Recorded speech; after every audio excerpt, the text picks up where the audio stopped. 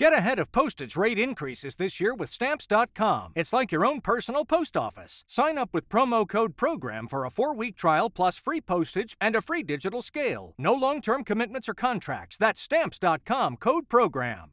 Every team, every topic, everywhere. This is Believe. Are you looking to wager on all the big games in sports? Well, I have great news for you. Our partners at BetOnline, they continue to get it done as the number one betting source for you. NBA playoffs, NHL playoffs, we have golf, horse racing, and everything heating up this Major League Baseball season as well. You'll get latest odds, team matchups, and game trends at BetOnline. Just log on today to betonline.ag or use your mobile device to get started. But listen up. Make sure you use our promo code BELIEVE to get started. That's BLEAV to get your 50% welcome bonus on your first deposit. BetOnline.ag or your mobile device. BetOnline. Get started today. BetOnline is where the game starts. You know, it is that time of year in sports where it is all heating up, not just the weather, but the events. We're coming off the NFL draft. We have MLB. We've got the NHL and NBA playoffs. How about horse racing's Triple Crown and the PGA Championship, just to name some of the major sporting events we'll see in the next few months and have seen the last several weeks. Every event presents opportunities for inspiration and controversy, as well as new heroes and comeback stories. Ever wonder how to get into sports journalism? Well, I started my career at St. Bonaventure University. I attended their campus long before online degrees were a thing. But with their online Master of Arts in Sports Journalism, you'll learn how to find and talk about the most compelling stories, no matter the sport, all from the comfort of home. An advisory committee of journalism school alums shape this innovative program. Courses are taught by experienced professors and include master classes led by industry experts. As an SBU graduate, you join a network of fellow Bonnies, including the New York Post's Mike Vaccaro and ESPN's Raina Banks. The online Master of Arts in Sports Journalism builds strong skills and ethical foundations for successful careers. Coursework emphasizes the importance of multimedia reporting and incisive storytelling. Program graduates are prepared to tell stories at the intersection of sports, gender, and race.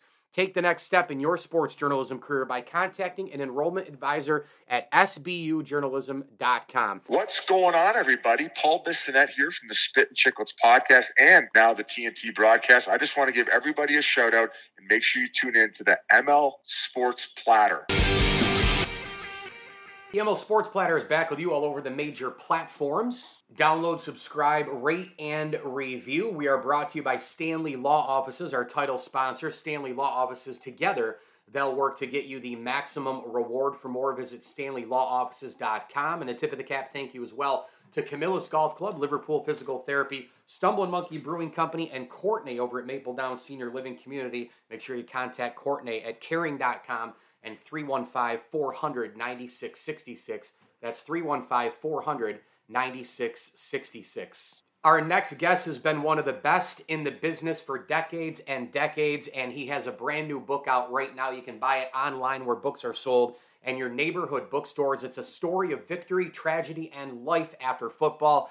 Gary Myers has written it. It's Once a Giant on that unbelievable 1986 Super Bowl championship team. And all the legends, all the names, Phil Simms, Lawrence Taylor, on, Carl Banks. And let's bring in Gary right now. And you remember him from his time through and through, right? With all the different media platforms, of course. Dallas Morning News, New York Daily News, HBO's NFL, Inside the NFL, and much, much more. You can get him on Twitter at Gary Myers NY. Again, it's out right now. Once a Giant, a story of victory, tragedy, and life after football. The author is the great Gary Myers at Gary Myers NY. On Twitter. Hey, Gary, welcome. Thanks a lot, Mike. It's great to be on. So, you know, the 86 Giants and 86 Mets, you know, I have so many friends of mine who are fans of both teams. And a lot of times the common thing is after it's been 34 or so years, 33, 34 years, a lot of people will say, I guess 35 now, people will say, oh, geez, they should have won more. They should have won more. Fans always want that, right? The one-year blast. Do you feel that way at all about this Giants team? Well, first of all, your math isn't so good. It's 37 years. 37, yeah. Should the Giants have won more? Yeah, I think what happened is they got all messed up by the strike in 1987. It was looming and hanging over every training camp in the league in the summer of 87. the Giants got off to a really bad start before the strike, losing to the Bears and then the Cowboys, and then the strike hit. And, whether the oncoming strike had anything to do with losing those first two games, I don't know. I mean, they lost to the Bears in Chicago in a matchup of the previous two Super Bowl champions, and that wasn't really a competitive game. I was at the game that they lost to the Cowboys with the strike coming like at midnight that night, and it was a very eerie atmosphere at Giants Stadium that night, and everybody knew the players would be walking out after that game. So what happened then is that the Giants general manager, George Young, didn't want to insult his veteran players by recruiting replacement players, which is what the NFL did to try to break the strike. So we had the worst replacement team in the league. They were 0-3, so they passed the baton back to the regular team at 0-5, and they did wind up at 6-9, so they played better after the strike. But at 0-5, nobody was coming back from that. What would have happened if it was just a regular season in 1987? I definitely think they would have made the playoffs and, potentially could have repeated. But the strike really messed them up. And, even prior to the days of free agency, no team returned the same the following year. Guys were a year older. Some players retired. Others got cut or traded. So by 1988, the team was pretty different from 1986. I mean, the core was still intact, but a lot of the depth and secondary type pieces were gone, and the Giants didn't win it again until 1990. So, 2 and 5 years in 5 seasons is not bad. I think most teams would sign up for that. I certainly would as a Buffalo Bills fan. There's no doubt. And that second one that they won with the Norwood kick, of course, in that great Super Bowl 25. Yeah, I was actually, Gary, to let you know, I was a pretty good math student and remain pretty good at math, but 2 kids under the age of 4, I'm starting to lose it mentally. All right, I'm just going to... Oh, excuses, come on. So, how would this team... I always think about the 90s Cowboys. I even think about MJ's Bulls. I think about the 86 Mets. I think about so many teams, trying to win today with all the craziness, all the social media, all the sports channels, all the talk radio, the Overreaction Monday times 10, what it was in the 90s, 20, 30 times, what it was in the 80s, 70s. How would this team have handled today in the climate we're in from a coverage standpoint? Wow, that's a really good question. Well, first of all, the access to the players, except after games, is pretty bad. It's very controlled by the teams. So you walk into a locker room now and you have 45 minutes, and there's no chance in the world you'll see every player on the team during those 45 minutes because they're either hanging out, having lunch, or in the trainer's room. And if there's 4 or 5 players worth talking to in the locker room, it's usually not at the same time. So the media, it's like, I always say it's like the beehive effect. When you have little kids who play soccer and all they do is chase the ball, they don't really know how to play soccer yet, they're just running after the ball.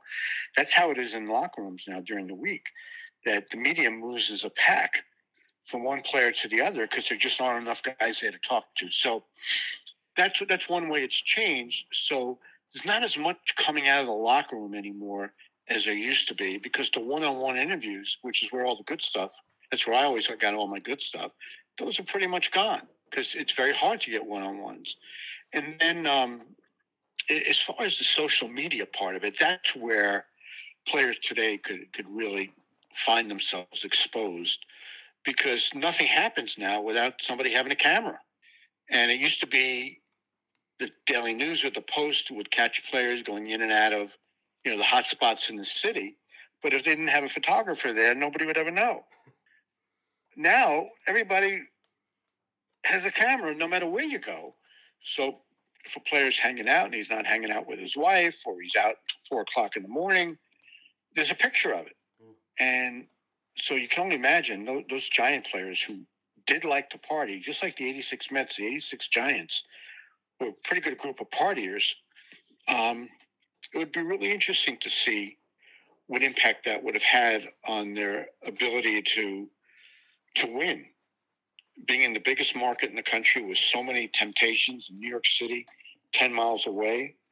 I mean, I imagine some of Lawrence Taylor's exploits would have been a little more publicized than they were in 1986. You better believe it. Once a Giant, a story of victory, tragedy, and life after football. It's out now. Gary Myers, the great Gary Myers, been at it for a long time. Of course, go get it online where books are sold and your neighborhood bookstore. Speaking of LT, I mean, as you know, Gary, when you sit on the bar stool and chat, water cooler and sports, and you come up with, give me your Mount Rushmore of this or that, and you can create your own one in any kind of way, of course. And if you ask somebody who's on your Mount Rushmore of the NFL, you could include executives and head coaches and players. You could make it an all around NFL. You could do just executives. You could do just coaches.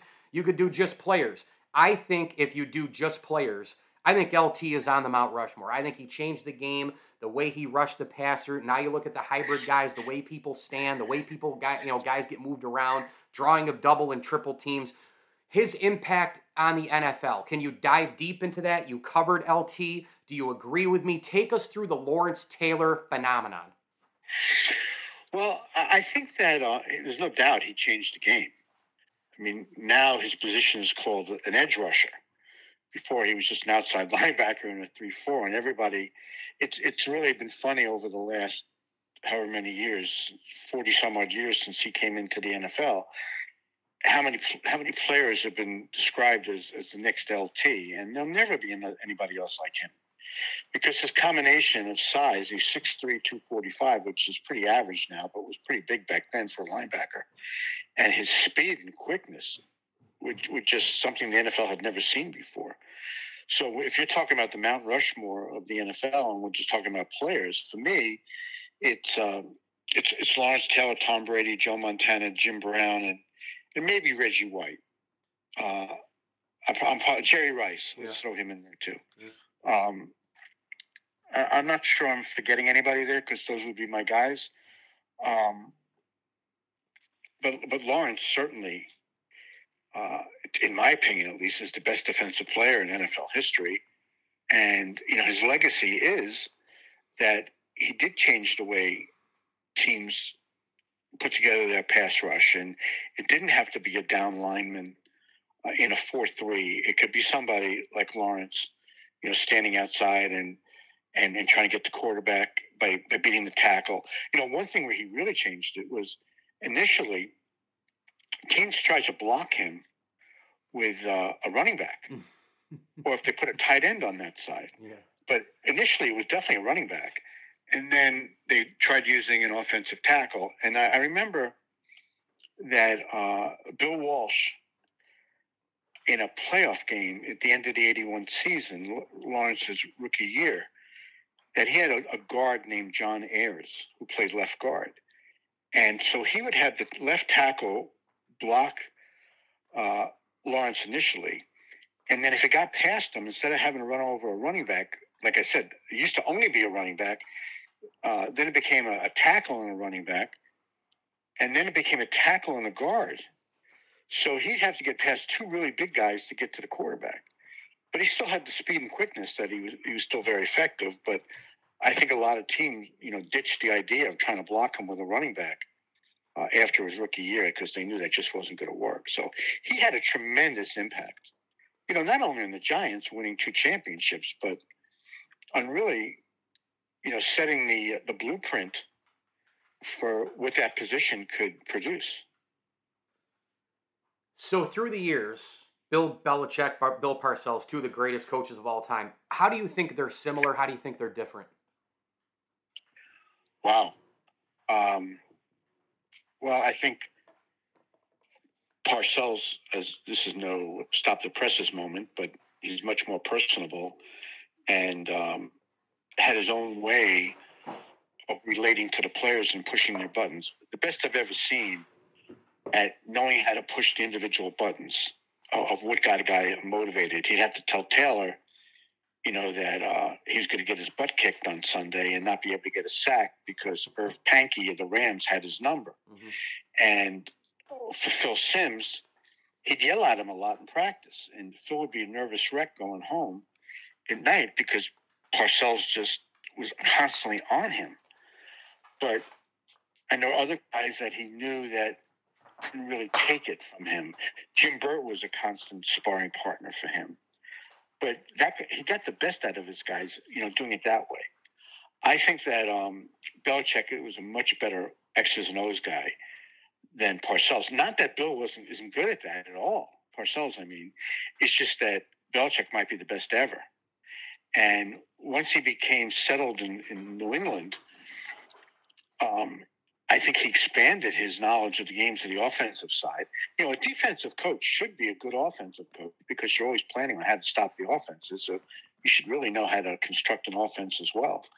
And Belichick was very instrumental in the development of Brady, even though he had an offense. Charlie Weiss was the offensive coordinator for the early years. Belichick was very much involved in Brady's developing into the greatest quarterback in NFL history.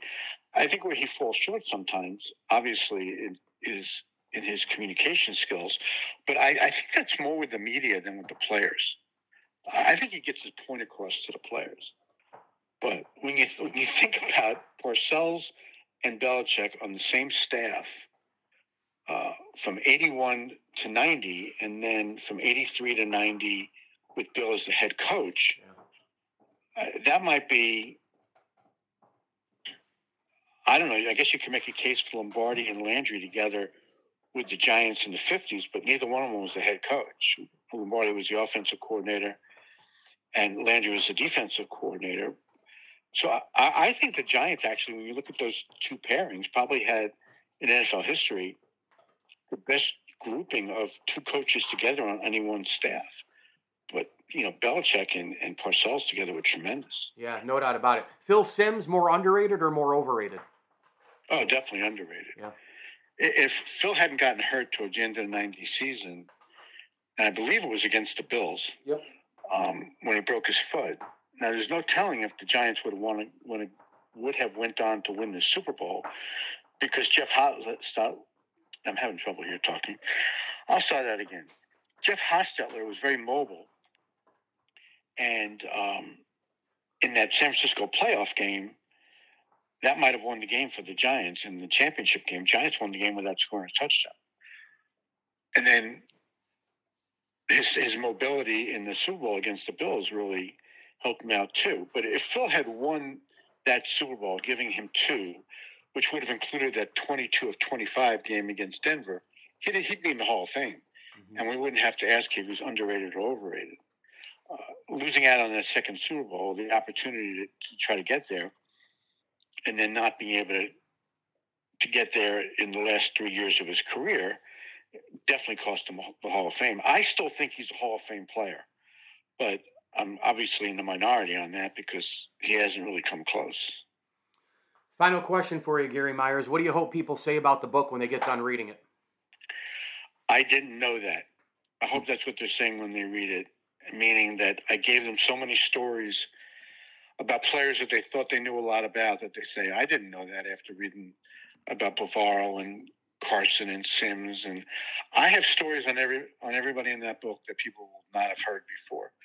And that's the product of, one, having a good relationship with these players for many years so they trusted me. And 2, spending every day for 2 years writing and researching and writing the book.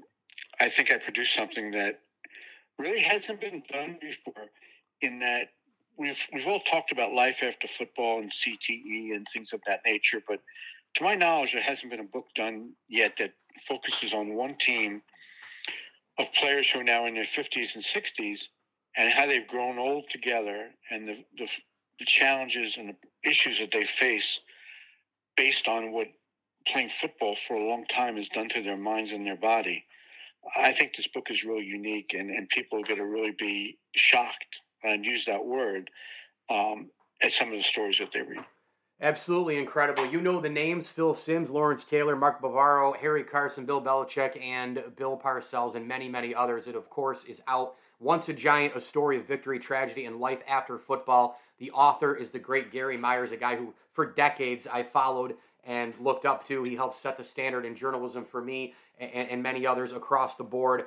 Formerly, of course, of the New York Daily News and many other media platforms. And you can get him on Twitter, by the way, at Gary Myers NY. And for my New York City, New Jersey area listeners, there's a ton of other things that you can see in his handle. All the book signings in and around the New York, New Jersey area. So make sure you go see that as well. They're upcoming here in the coming days. You know, Harry Carson, Leonard Marshall, and others. Phil Simms, he'll be joining as well with Gary Myers to go promote this book. You got to go get it in nearby bookstores and online where books are sold. Again, it is Once a Giant, a story of victory, tragedy, and life after football by the great Gary Myers. Gary, thank you so much. I've enjoyed chatting with you through the years, and hopefully we can do it again soon, my man. Congratulations. Anytime. Thank you so much. The ML Sports Platter brought to you by CH Insurance, in your corner every day, every way, your local agency for commercial and residential insurance. You can find out more at chinsurance.cc. That's chinsurance.cc. They are here 24/7 to answer questions and help with claims. Go visit them again online at chinsurance.cc. And a huge tip of the cap thank you as well to Rosie's Corner, Bonnet Sales and Service, Brewerton Ace Hardware,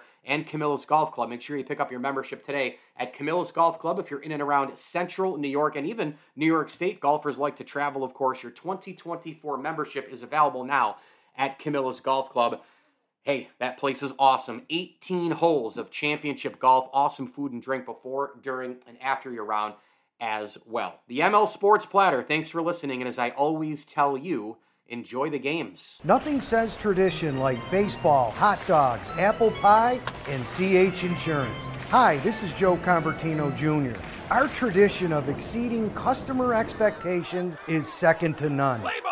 We're committed to protecting your business and family. We partner with amazing carriers like Preferred Mutual and do whatever it takes to hit a home run for every client.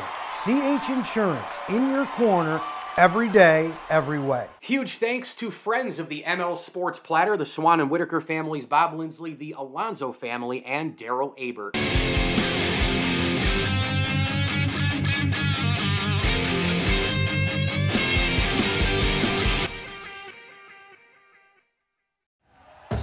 Thank you for listening to Believe. You can show support to your host by subscribing to the show and giving us a 5-star rating on your preferred platform. Check us out at Believe.com and search for BLEAV on YouTube.